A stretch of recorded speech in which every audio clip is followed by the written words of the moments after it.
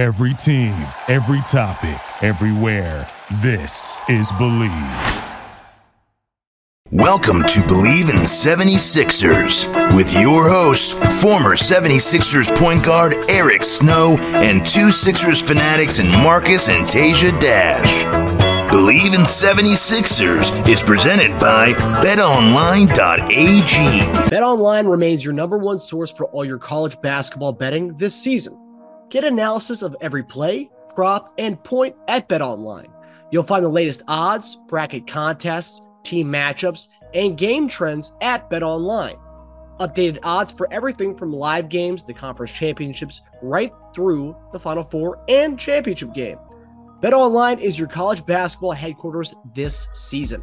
Head to the website today or use your mobile device to sign up and receive your 50% welcome bonus on your first deposit. Be sure to use our promo code BLEAV, that's BLEAV, to receive your bonus. BetOnline.AG, where the game starts.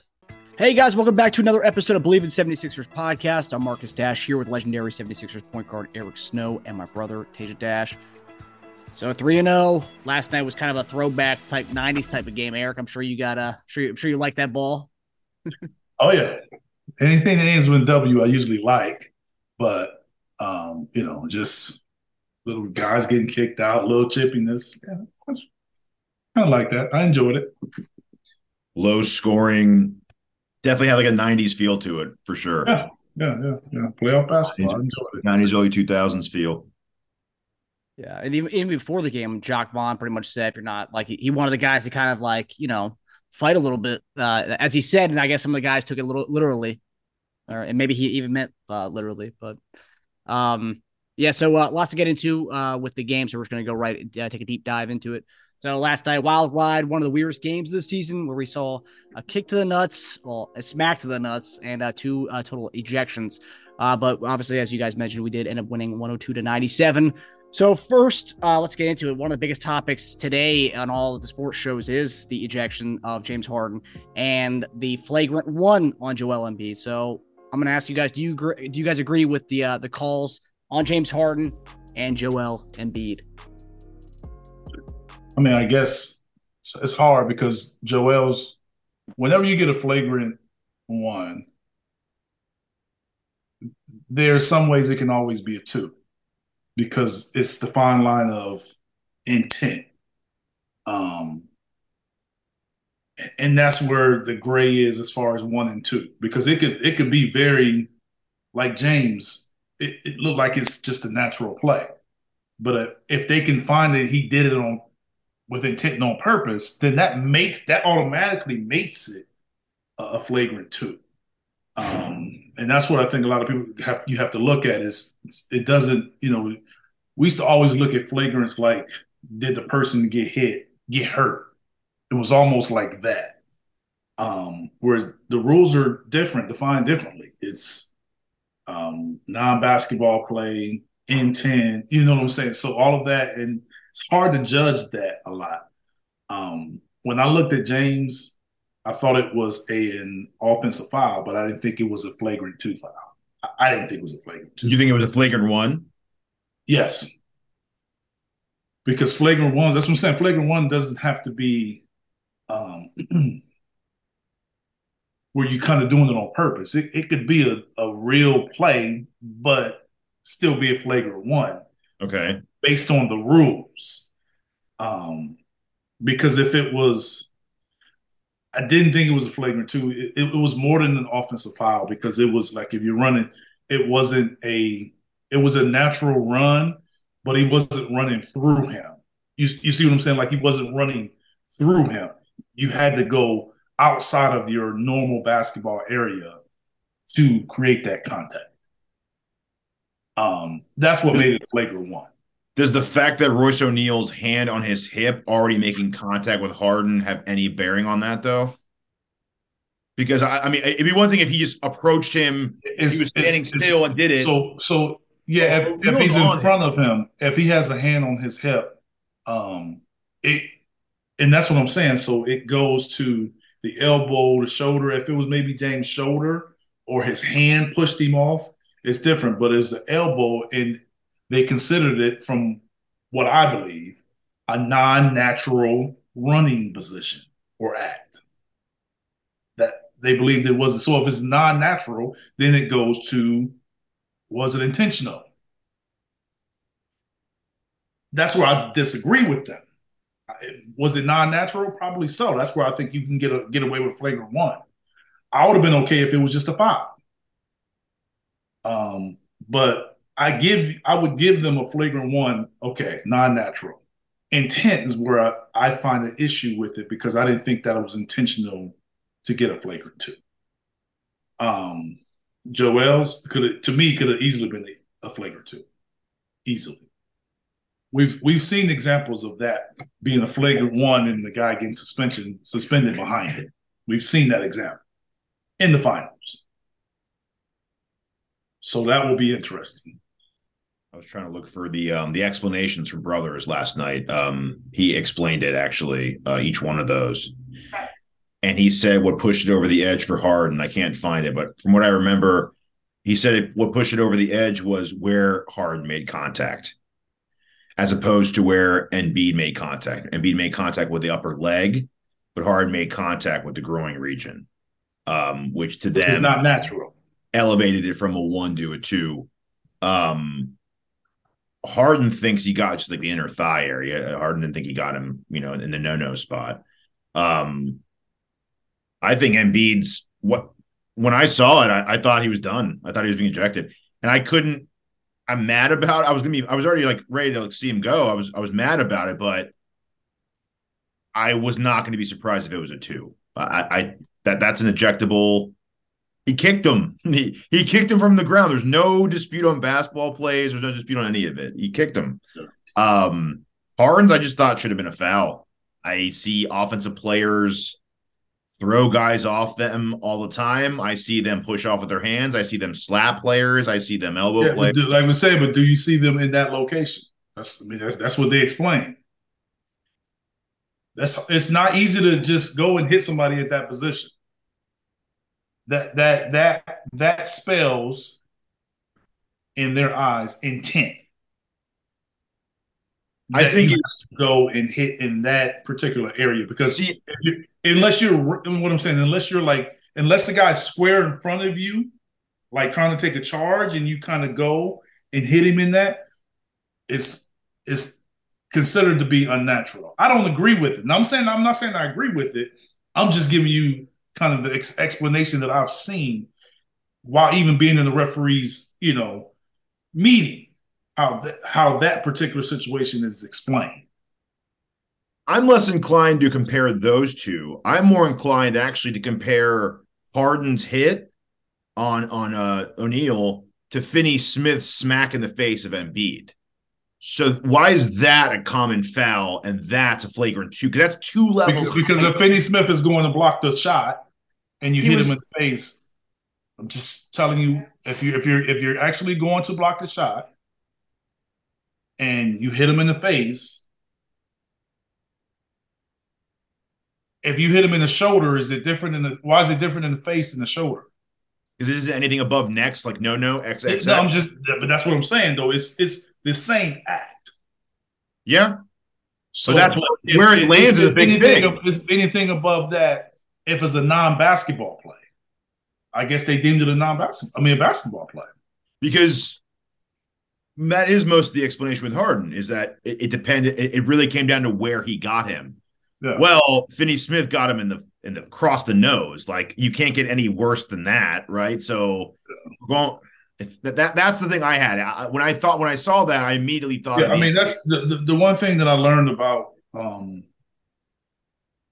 league, and when it comes to different plays and situations, it's hard to compare plays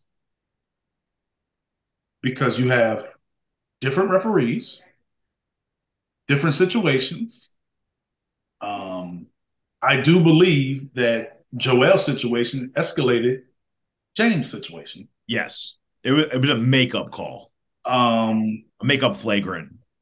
So I do believe that that's why it's hard to compare situations. Finney Smith could have easily, that could have been a flagrant 1, flagrant 2. easily. And I don't think anybody would have really, really questioned it. I think they would have questioned it if it was a flagrant 2, but not flagrant 1. I think if Finney Smith happened last night, it would have been a flagrant. Yeah, that's the way the game was going. So that's what I'm saying. So Yeah. I feel like, and it's no different than us being in school as children. If somebody gets in trouble and somebody keep getting in trouble, that third person's punishment is probably going to be worse than the first person. Yeah. Not saying it's fair, but it happens. It's interesting you brought that up because in the post game, they were talking to Kenny and the guys, and Kenny brought up that he alluded to Harden having a pass with that off arm, and he's like, I'm not saying it happened, but I know a lot of teams send in tapes of guys to say he's doing this all the time and whatnot. But and I was like, okay, fair. If that were the case, start calling it a common foul first before you jump from not calling it at all to flagrant 2. The situation is going to determine that, though. Yeah. The situation is going to determine that, not the fact that they put you on notice. That's just a big jump for me to not calling it at all to go into F2. It's just like, whoa, okay. Yes. I mean, they looked at video. Yeah. So something was there. Yeah. I was surprised they didn't call the Claxton elbow to Embiid's back later on in the game. I thought because that was right after, that was like shortly after the whole thing they had earlier. I thought they were going to call something flagrant with that or something, because I mean, you could have easily. Yeah, I mean, I think they could have called that, but I do also think that Joel flops a lot and hurts himself for getting a call like that. Yeah, that's true. That's why he got the. He's the biggest guy on the court and falls the most. He fell so much last night. You know what I'm saying? So I found myself yelling on the TV about Joel's falling last night. I was like, dude, stop. Look, I do know for a fact that teams talk about his flopping. Yeah, fans certainly do. I know that. To the league. I'm saying teams to the league. Oh, wow. So it is an issue that teams are saying he's flopping. But the thing about it is he doesn't get called a lot for flopping. No, he doesn't. No, in fact, he gets the calls a lot. But to be fair, really hard to be able to gauge and empathize and put yourself in those shoes. He's a very, very large man moving in a way that we don't see guys like that moving. So as far as like on that one play where O'Neal kind of gave him a shoulder, he was already a little off balance. He was putting all his weight forward. Guys, no one's going to knock him down that easily. Come on, man. If he's already kind of falling, though, no one's going to knock him down that easily. He falls down. You could tell like he's getting hit, and then he's up, and then he falls. That's not a natural hit and fall. That's not natural. Yeah. I'm not saying every time, but there are instances where he's flopping. Mm-hmm. Like the hit, may knock him back, but it doesn't knock him down. Yeah. Like, come on. It's. But hey, we've been talking about this falling for ever since we've been in this show. So. You're one of our longest tenured conversations on this, actually. So, he's, and I'm just saying, like, going forward, you best believe that's going to be a topic of conversation with the Nets and whomever else we played before. They're going to start calling flop, or he's going to get fewer fouls from it. Yeah. It's going to be a point of emphasis. Trust me. Yeah. Luckily, no serious injuries from his falls. Well, he rolled his ankle last night on Cam Johnson's foot, I think, and then he had the fall where he tripped over Cam Johnson. So I don't know if the falling coach is really helping him at all based on last night's game. I don't know. But Doc spoke to the media earlier, a couple hours ago, and he had a whole soliloquy about the flagrants and the ejections, Draymond's thing and Embiid's thing. But his main point was, quote, if we're going to start punishing the retaliators and not the instigators, then we got a serious problem in this league. What do you guys think about that?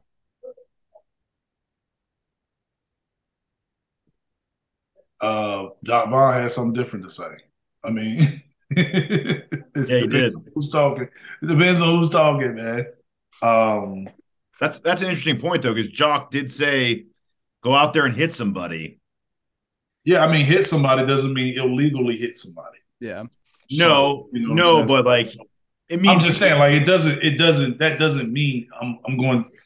It means PJ Tucker someone. PJ's not hitting anybody illegal, but he's very physical. You know what I'm saying? So that's how I took what Jock was saying. Maybe because I played, but that's how I looked at it. Yeah. If you're going to, you have to be physical. It's a contact sport, so you don't have to hit. Yeah. Hit doesn't mean hurt. Hit doesn't mean doing anything bad. Yeah. But there are multiple plays like Claxton from the back giving Embiid a good shoulder to the back, which is, I mean, it is dirty. I mean, and Claxton has stayed in foul trouble and he's gotten ejected. Yeah. Which I thought was, by the way, sweet justice for him to forget. So I'm just saying, like he it seems a little personal with him. I think all the other guys, I don't see them what they're doing this. No. Royce O'Neal's just physical. He's got that PJ Tucker game. That's just his game. I don't think he's not doing anything. Like the play with Kenny, that could have been a flagrant one, but it wasn't anything that. No. I don't think so. I don't see what they're doing. No, Claxton has a problem. You're absolutely right. It is a personal thing. I think he was also frustrated. He only had 21 minutes a day the game before, so he was coming out of the opening minutes. He wanted to try to. I from his perspective, that hurt them by him going out. Oh yeah, he totally forgot. He totally forgot he had technical. I think. I think he just totally forgot. He was like, "Oh my god," because Jock said he reminded him after that. He was like, "No hanging on the rims." No stupid extracurricular stuff. No staring down. Cut all that out for the rest of the game because you already have one. And I guess heat of the moment. It happens. Oh well. No, it shouldn't happen, but it does. They cut away from him in the tunnel. He was about to throw that the barrier thing. I was like, oh man, I wanted to see that. There you go. That's him. So last thing on this, do you guys believe, or if you guys were to put money on this, you think Joel Embiid will be suspended for Game 4? If I had odds, I would say my odds of yes is more than no. Really? Yeah. At the rate the league is going, I believe if they don't do anything, it would be worse for the league. You don't think the Harden ejection was like a payoff, like an exchange of goods? Like, all right, we'll get rid of Harden, but not Embiid next game. No, I just think the whole thing with Draymond and that, because they threw the history I just think that they may look at that. It would not surprise me. So if I'm guessing, I would say over 55, about 55% yes, 45 no. Hopefully I'm wrong. Yeah, I wouldn't be shocked at all. It's weird to not have him be ejected in the game to get suspended, because at least Draymond's was an ejection turned into a suspension, but to not give him like a harsh ruling on the court and then get him out of the game for the next one's weird. Okay, I'm looking at it now. Wojnarowski just tweeted the NBA is taking no further action on Sixers fouls in Game 3. So there you go. There you go. No suspension. Yeah. 45%, yes. Still very close.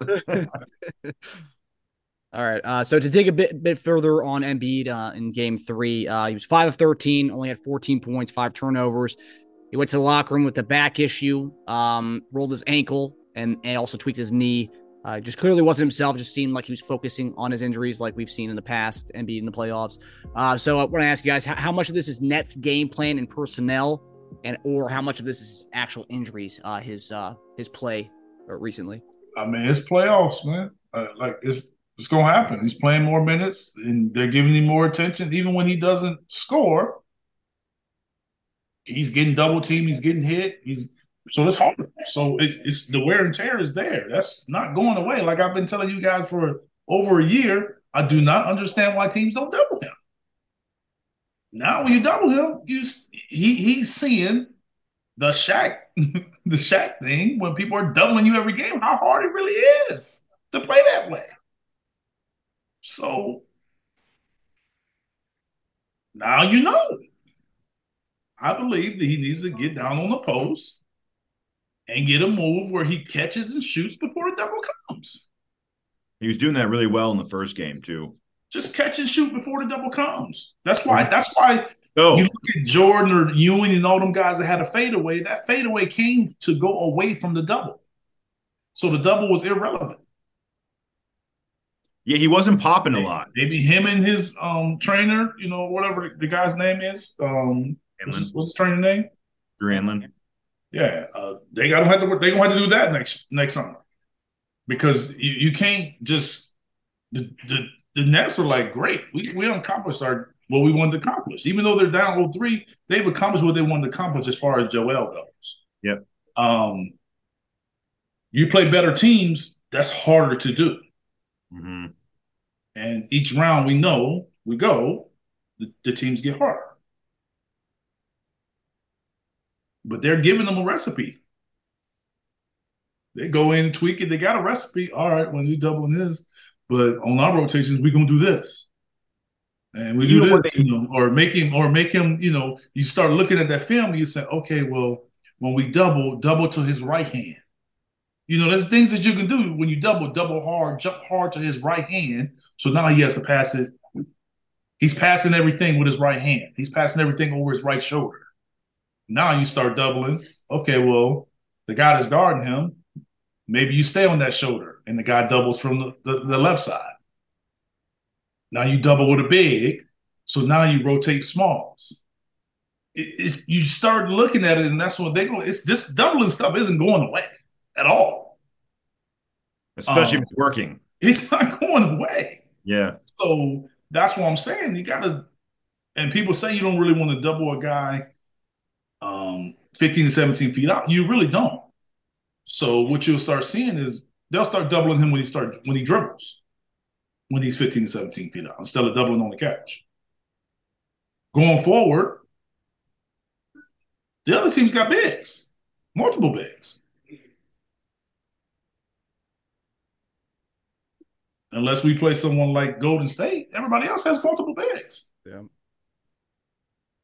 Do you think? Yeah. Also, even when they weren't doubling him, he was like looking for the double. Looking for it. Yes. It almost distracted him. He almost like couldn't because that's what you call being off balance because you have no idea when it's coming. That's when you know you're affected. And then at that point, it took him out of his own game. Yes, he's affected. You're affected when you're doing that. You're hesitant. They have accomplished their job of getting him off his game. He hasn't had, and correct me if I'm right, he hasn't had one 30-point game, right? Nope. No. He averaged 33. That's how you got him off his game. He's off his game. We just have some other guys that people don't realize that are really good. Yeah. Yeah. That was the thing. It's been shouldered, like Maxey, Harris, like everyone's stepping up now, which is good. I mean, that's what you want. But it's definitely worrisome. I think game plan and personnel got to him first. I think he was very affected by it, and then he started getting nicked up and getting distracted with his injuries, like he did last year too in the playoffs. But I really think he does not have an answer to the doubles. Yeah. His answer is to pass it to the guy, which is what you think but sometimes I'm going to play through this. But it's best to play through that when you're closer to the basket. So I think some of the frustration is coming from the fact that you can't figure it out. Yeah, you can't figure it out. And that game could have really been ugly if you scoring 14 points and the guy like Claxton scoring more than you. Even though he's not getting double, but if he ended up scoring more than you and they win that game, now it looks different. It looks really different. So yeah, we're a much better team than them. And it appears to be that we'll win this series, hopefully the next game or 5. But it's still a lot of questions. Every game has gotten worse. This series isn't necessarily kind of a dominant sweep. Yeah, it's almost like it isn't really. It's like it's not a reality of how things are really going to be if we want to win a championship or move further. Yeah, yeah. I did think the series was going to be a grind, though, so I didn't think we were just going to absolutely wallop them every game. Yeah, I picked them to win Game 3, and I do feel that They should have won that game. Should have won the game. I'm glad we got out, but I'm glad we won. But yeah, that was the game that Maxey went off. I mean, like Maxey became superhuman at the end, and I just thought that they just, one of those games is, like a game 6 or something. They just, and you can tell Embiid at the end, he was like, "Take it, Maxey." I don't think he I hate to say this, I don't think he really wanted the ball toward the end of that game. Wow. I think he was like, "You're hot." Getting doubled, man. It's just, it's different. Well, we better use game 4 to polish some of those up because Boston's bringing it, Yeah. Well, hopefully Atlanta can pull off a game just so we have at least a little bit of rest. At least a little bit, hopefully. At least one. Come on now. It doesn't look like that's happening at all. Yeah. Although the line of that game, the game tonight, I believe, it looks like a really fishy line. So you could easily I think Atlanta might win based on the line I'm looking at. I got Boston. I got Atlanta winning. So that means they'll probably lose. I don't know, Eric. Based on that betting line, it looks like Atlanta's going to win tonight. I got Atlanta winning tonight. Yeah. Okay, so continuing to talk about that game last night. Are you guys happier that we can win an ugly, low-scoring game, or worried that this might carry over to Boston, which is kind of what we just talked about? No, I mean, I don't think it's a carryover. I just think I'm excited that you find a way to win no matter how the game is going. Yes. I think that's the important thing.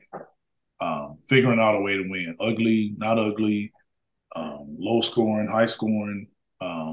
It was just about winning the game, making plays to win the game. And we did that. So to me, that's what's most important. The carryover, I would be more inclined to talk about carryover if we are consistently not playing well. And I haven't seen that. We've had flashes, but we've done enough to win.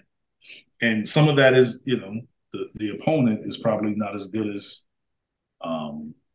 teams that we could face, but they're a very capable team to beat us like they've shown. They just haven't been able to put it together for a game. And we were right, by the way. We said, who's going to show up? We said, this is Dinwiddie's game, and it was Dinwiddie's best game of the series. Yeah, every game's been someone else for them. He plays well; they have a chance to win. I mean, that's the in the playoffs, you have that guy, that go-to guy, and that's what I'm saying. They don't really have a true number one option. Yeah, they have a lot of complementary pieces. Going to draw double teams, going to shrink make them shrink the defense every single play. They don't really have that. It's also extremely difficult to win 7 against a team in 1 year. We're 7-0 against them. No, we're actually 8-0. We played them in preseason. We actually did that. My rookie year in Seattle. Houston was defending champs, and we beat them 8-0. Damn. Beat them 4 in the regular season and sweep them in the playoffs. That's crazy. That's wild. So not only we're at 8-0 Marcus in the preseason, but 7-0 regular season and including playoffs. A very big variety of ways and the amount of different teams we played. So we've had the backups versus backups game. We had the Kyrie and Durant versus no Joel and James game. We had the new Brooklyn team with Ben Simmons. We had the new Brooklyn team without Ben Simmons. We had the low scoring, grinded out kind of game. We had a huge come from behind game against them, a blown lead against them, the ejections and blowouts. So it's crazy. All the different things that have happened against them this year, right? Yep, exactly. So we've won with Joel having his second lowest scoring game of the season, right? And just not looking like himself. So it's cool. Yeah, I mean, if anything, we should just work on, like I said a few minutes ago, work on these double teams before we get to Boston, because that Boston's just a level up from everything we're seeing on Brooklyn, as far as they're almost kind of like a rich man's version of Brooklyn. Yeah. Multiple wings, but they're just better scorers. They're both number ones in Boston instead of, number twos in Brooklyn. And they have 2 very capable bigs. So scary. I know we talked about the the worst of what we've seen so far in the series. Embiid not being able to figure out the double teams and sometimes triple teams. What are some positives and negatives you guys have seen outside of that, based on what you saw last night? I just think the necessary other guy making a big shot, making a big play, big rebound. PJ's doing the hustle plays. Daniel's just coming in making slashy moves, and Melton's making a big shot, big stop, big dunks, big plays. Tobias's timely baskets. So that's what I think. I mean, that part is like you feel like Niang's making some big shot. You feel like we have a team that's playing well. You got Joel, like it's getting double, but everybody else, I feel like everybody else is stepping up, even if they're not really, it doesn't show it on the box score. I do really feel like everybody else is playing well and doing enough for us to win games. Yeah. Tucker's the second leading rebounder in the series. Amazing. Tobias is consistently, you could tell he thinks he can win his matchups every time. And he tries to play bully ball every time. And he usually has like Dinwiddie on him. And it's like, yes, good. Like I saw way too many times during the season where he had someone like 6 inches shorter than him and he just wasn't pounding them down. And I love to see that. Maxey, we've done a little flip-flopping on this year, but he's a star in the making, dude. Like, I think Maxey in the next year or two is a top 10 leading scorer in the league.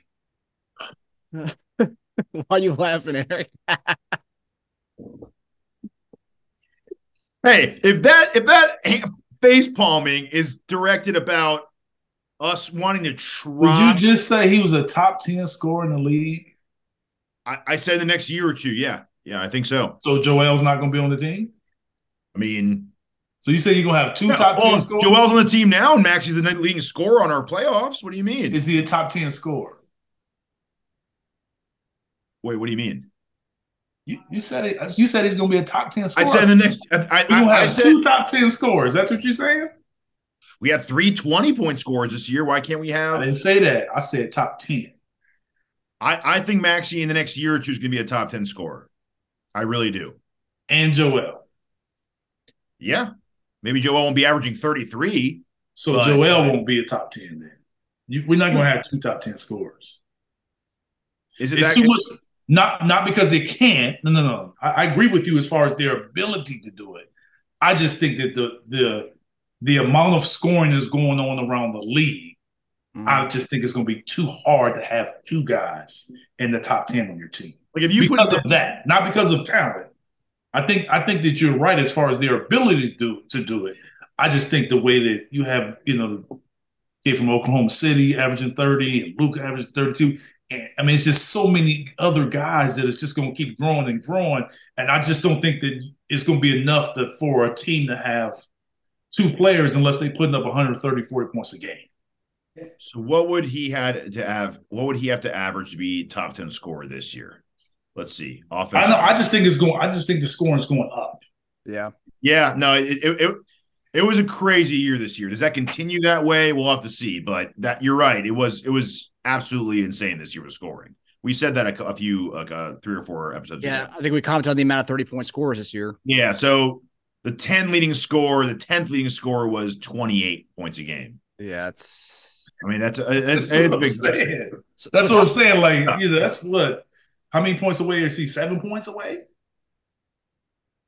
From that? Yeah. He averaged on like 20 on the dot, didn't he? Yeah. 8 points. 8 points away. That's all right.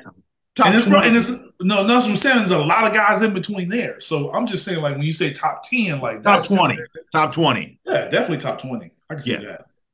I mean, and they were talking about it. I forgot who said it about him. I think it was the post game about like he's all levels, mid range, 3, deep 3, driving. I mean, he doesn't really have a scoring weakness. I can make a case I can make a case not to say he's a better scorer than Prime Harden, but I think he's got more versatility as a scorer than Prime Harden because Prime Harden didn't shoot mid-ranges. Yeah, so he's got a whole other level that Harden never tried. That was more philosophy than ability. Yes. You know what I'm saying? So, yeah, I get what you're saying, but that was more by choice for them. But, I mean, it's just, yeah, he's like, he's got room to grow, too. Like, that's the funny thing. He's not like a finished product. Like, he's still getting better. He's still getting better every year. And, you know, his defense improves. Yeah, I mean, we got so lucky with him. That was my positive observation with him. It's just like, man, he's yeah, safe. I mean, it's you know, when you that's why I said Joel got to be there. Joel's still performing because if he becomes that option of, you know, I think people still see him as the third option. Yeah, that's a really, really good one. The more he move up that ladder, the more the defense will put attention on him. I just think now it's hard for teams to do it. Yeah. Hard for them to, you know, they can't put their best. They're not putting their best defender on them. Even though I think you may find a series where they do that. Yeah, I think Boston may put Marcus Smart on. The smart guard Harden or guard? Yes, that's what I'm saying. And you put a bigger guy on James and switch the pick and roll. Like it's going to happen eventually. Yes, you know, we play Milwaukee. Does Drew? Because Drew's has good success against James, but does he now guard Maxey? Like we don't know. Yeah, I think Drew's kind of wasting away guarding Harden. Actually, I think you'd want to put him on the harder guy to guard. Who's harder to guard at this point of their careers? I think Maxey is. We'll see. And then negatives. I've been saying it.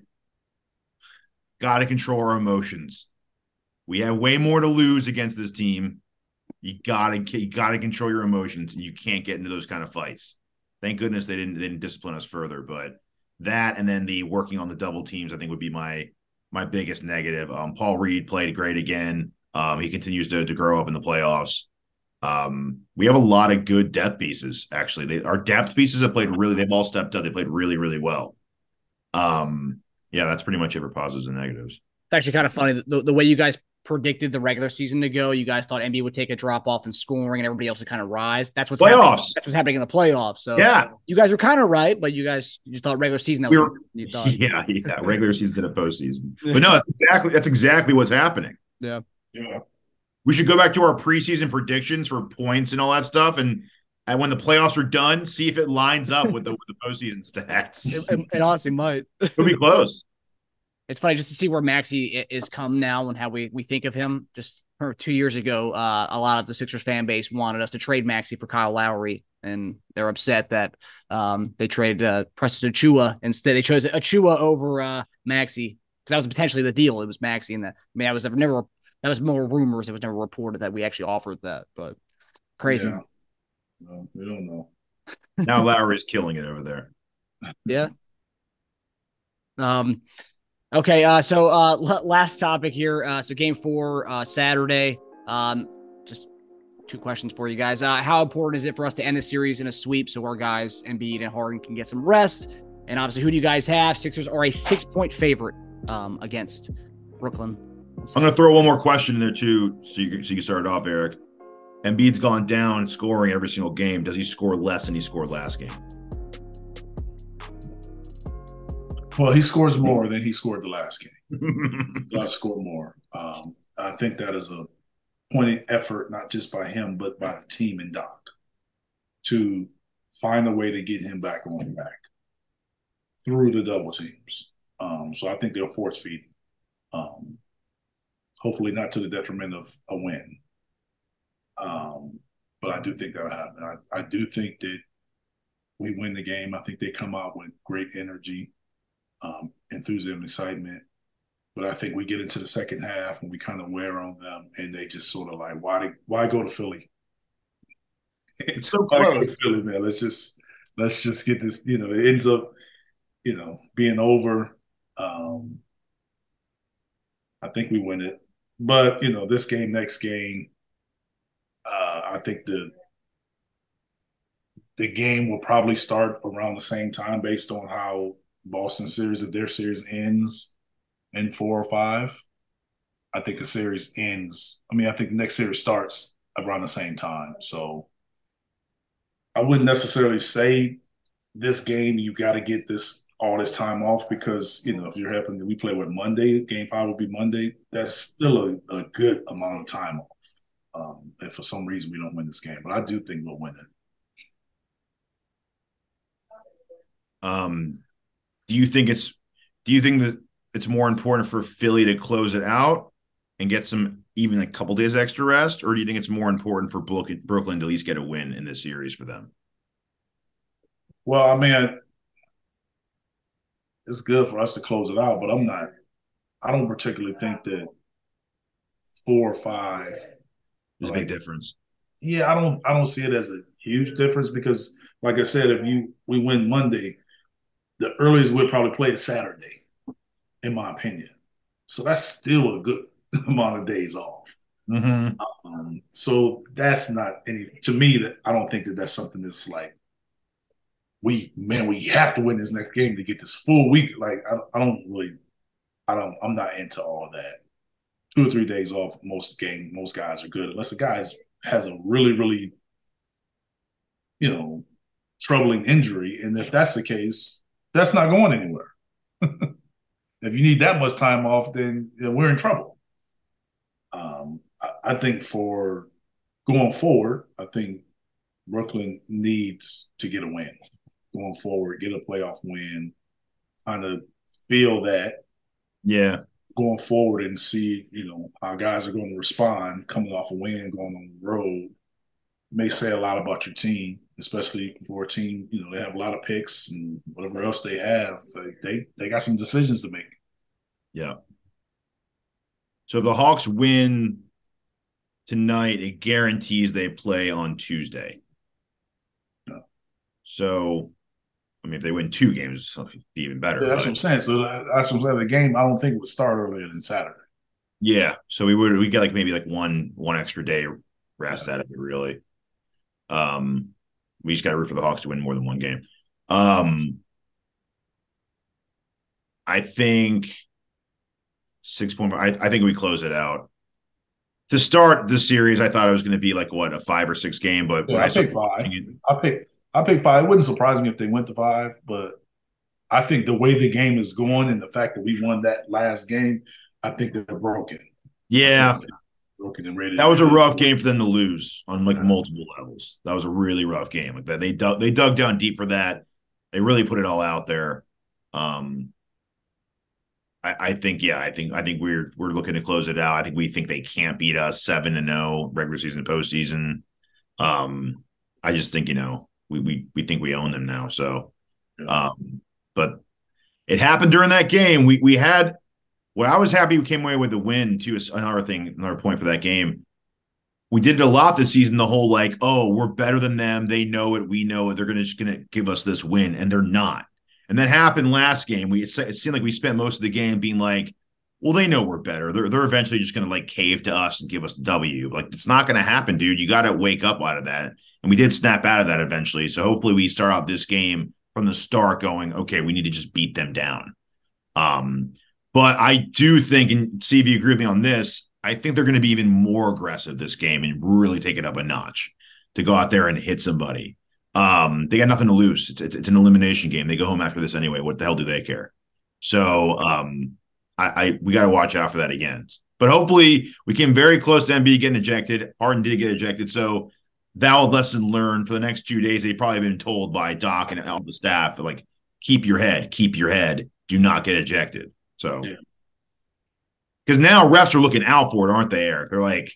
They're looking for anything in this series to give them a reason. Yeah. Eric, so 6-point favorite. You have Sixers winning? Yeah. And covering. All right.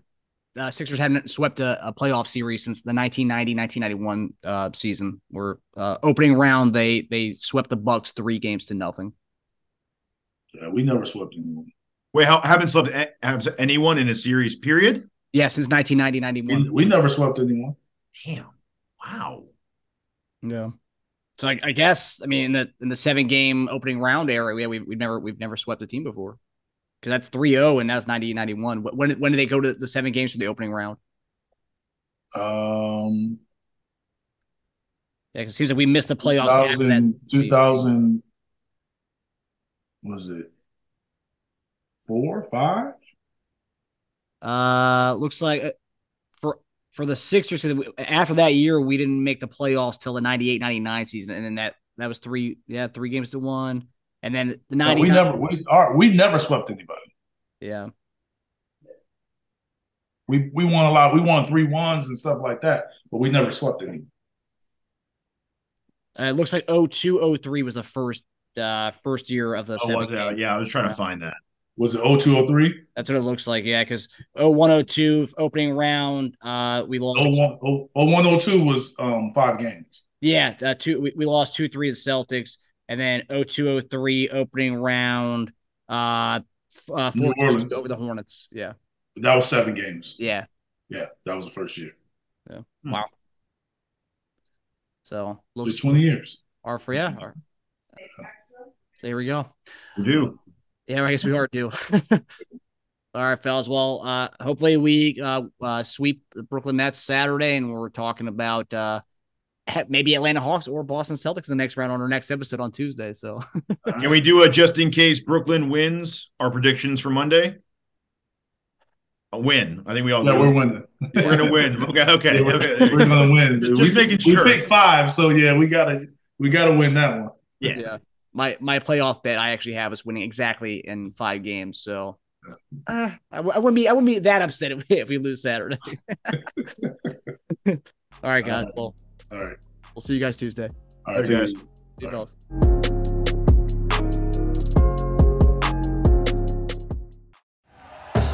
Thank you for listening to Bleav. You can show support to your host by subscribing to the show and giving us a 5-star rating on your preferred platform.